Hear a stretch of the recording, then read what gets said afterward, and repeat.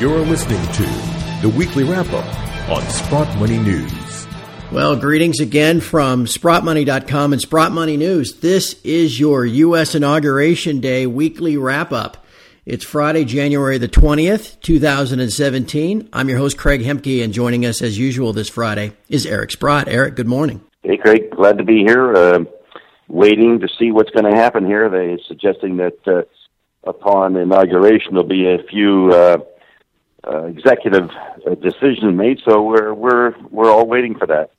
You know, I actually saw an article this morning, Eric, from Bloomberg of all sources, that said historically the first year of a U.S. president is actually good for gold. What do you make of that? Well, I would think that this presidency should be very good for gold, simply because the volatility of the decisions and the erraticism would make everyone every person, every country, every area, every ethnicity. I mean, everybody's wondering what is this man thinking here, and what's he going to do, and is it going to disadvantage that group or person? And it looks like, when you use the line, we're going to make America great again, typically that would suggest that something else is a loser. And so if you're outside of America and you're going to be a lesser thing again, your currency is going to be weaker, your GDP is going to be a problem, maybe you have to be thinking about gold and how do you protect your investments. So I would think that he'll be good for gold. He's actually had some people in his cabinet and group of advisors who are pro-gold, including the vice president. So I think it could be quite good, and I think the whole volatility that he might create will be a very welcome thing to the gold community. Eric, something happened this week that I thought was noteworthy, and it slipped past a lot of folks, and I want to get your comments on it. Back on Tuesday, Trump came out and said he thought the dollar was too strong, which isn't really surprising for a guy that deals internationally. He probably would like a weaker dollar, but yet the very next day, Wednesday, and then again yesterday, Thursday, his chairman of the Federal Reserve came out and talked the dollar back up. Could we have a little brewing conflict there, do you think? And perhaps maybe we'll get Yellen replaced even before the end of her term. Well, I think it's fairly predictable that Trump is going to win that one, okay? Right. He is the president. And if he thinks the dollar's too strong, that's going to be the overriding consideration.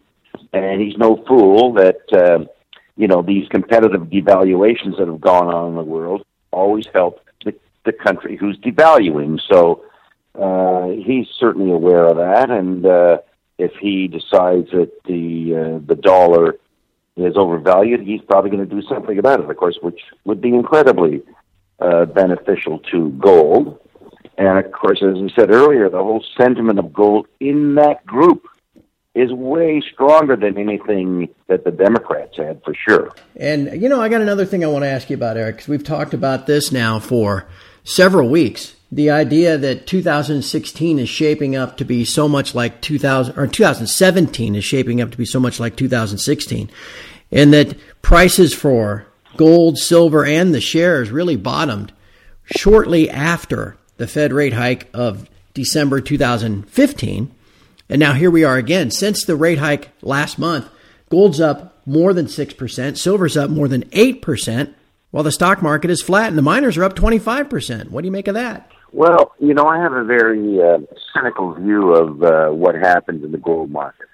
And I might even argue that some of the macro data that is present today on gold is not as strong as it was 3 or 4 months ago. And what macro data would I be talking about? Well, first of all, supposedly the People's Bank of China sold 20 tons of gold in December. Supposedly. That's what the data says. Now, here's a country that used to buy 20 tons. Now they're selling 20 tons. That, to me, on a physical market basis, is a serious change. The other thing that's happening, of course, is because of the banning almost of cash in India, is that the demand for gold in India has been suppressed. So you got the two biggest gold buyers in the world seemingly decreasing their gold consumption. And in the face of that, gold and silver have gone up, which takes me back to my cynical view of what goes on in the gold market. The commercials wanted the price of gold to be down for year-end.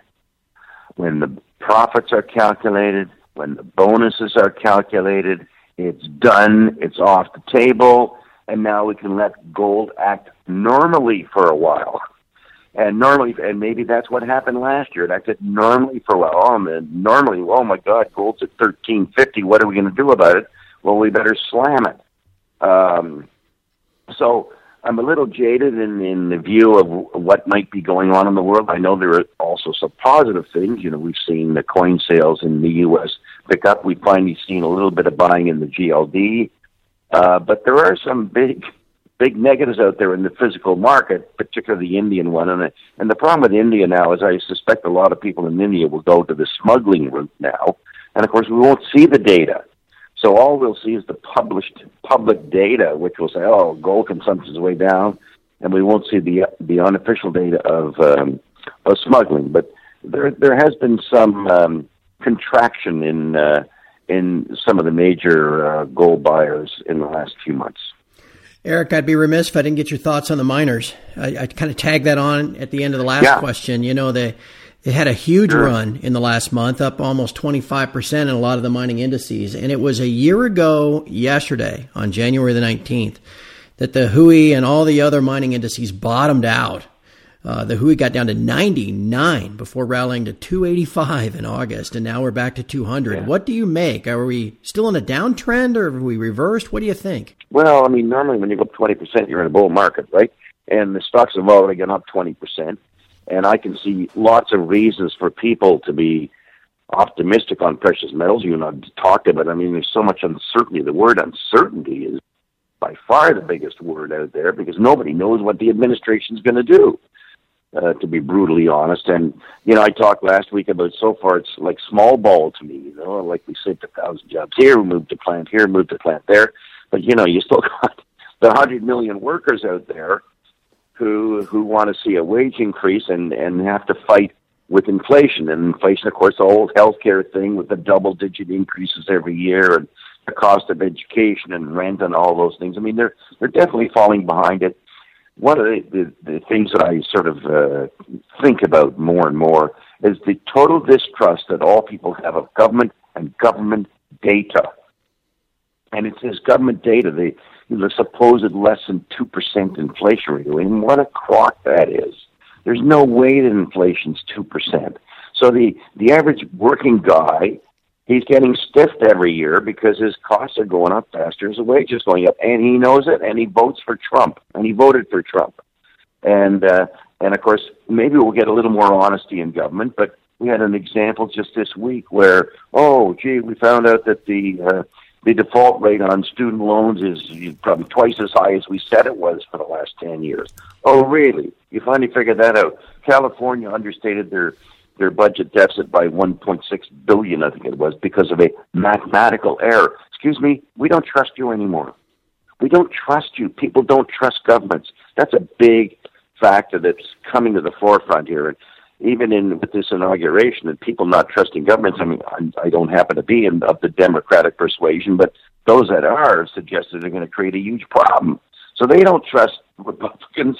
The Republicans don't trust the Democrats. Of course, most people shouldn't trust anybody because it's been a barrel of lies here for the last little while. Sure, to go off on that, but that's the whole theme that is overwhelming everything. We're getting a bunch of lies from the government because they keep wanting to be reelected for some bizarre reason because of the power-hungry nature that they are. I think that was tremendous, and I think you've painted a picture of uncertainty where the Wall Street banks and the sell-side analysts are trying to create a picture of certainty for everyone. Oh, yes, everything's fine and very predictable. But as I said, you've crafted a picture there of uncertainty, and typically uncertain times are a good time for gold. Absolutely. And I think that's why things have picked up here. I mean, look at, as we've discussed so many times, so many people in so many countries would have been better off owning gold than their own currency, including my own country of Canada. Oh, my God, the gains that gold has made in most countries, and particularly for the last, ever since gold bottomed in 2000, I mean, the gains are stunning. We all forget that, of course, because we are so focused on what happened last year, last month, or yesterday. But the fact is that gold and silver and other precious metals have done very well for people, and undoubtedly will continue to do so as we have this administration that comes in that on a worldwide basis, most people would think it's not going to be good for them. So what are they going to do about it? Forget what the Americans are going to do, but what are the rest of the people going to do about it? As these currencies are, Phi Sigma volatility, I mean, it's just totally ridiculous. So it's all going to be, I think, quite impressive for gold going forward here.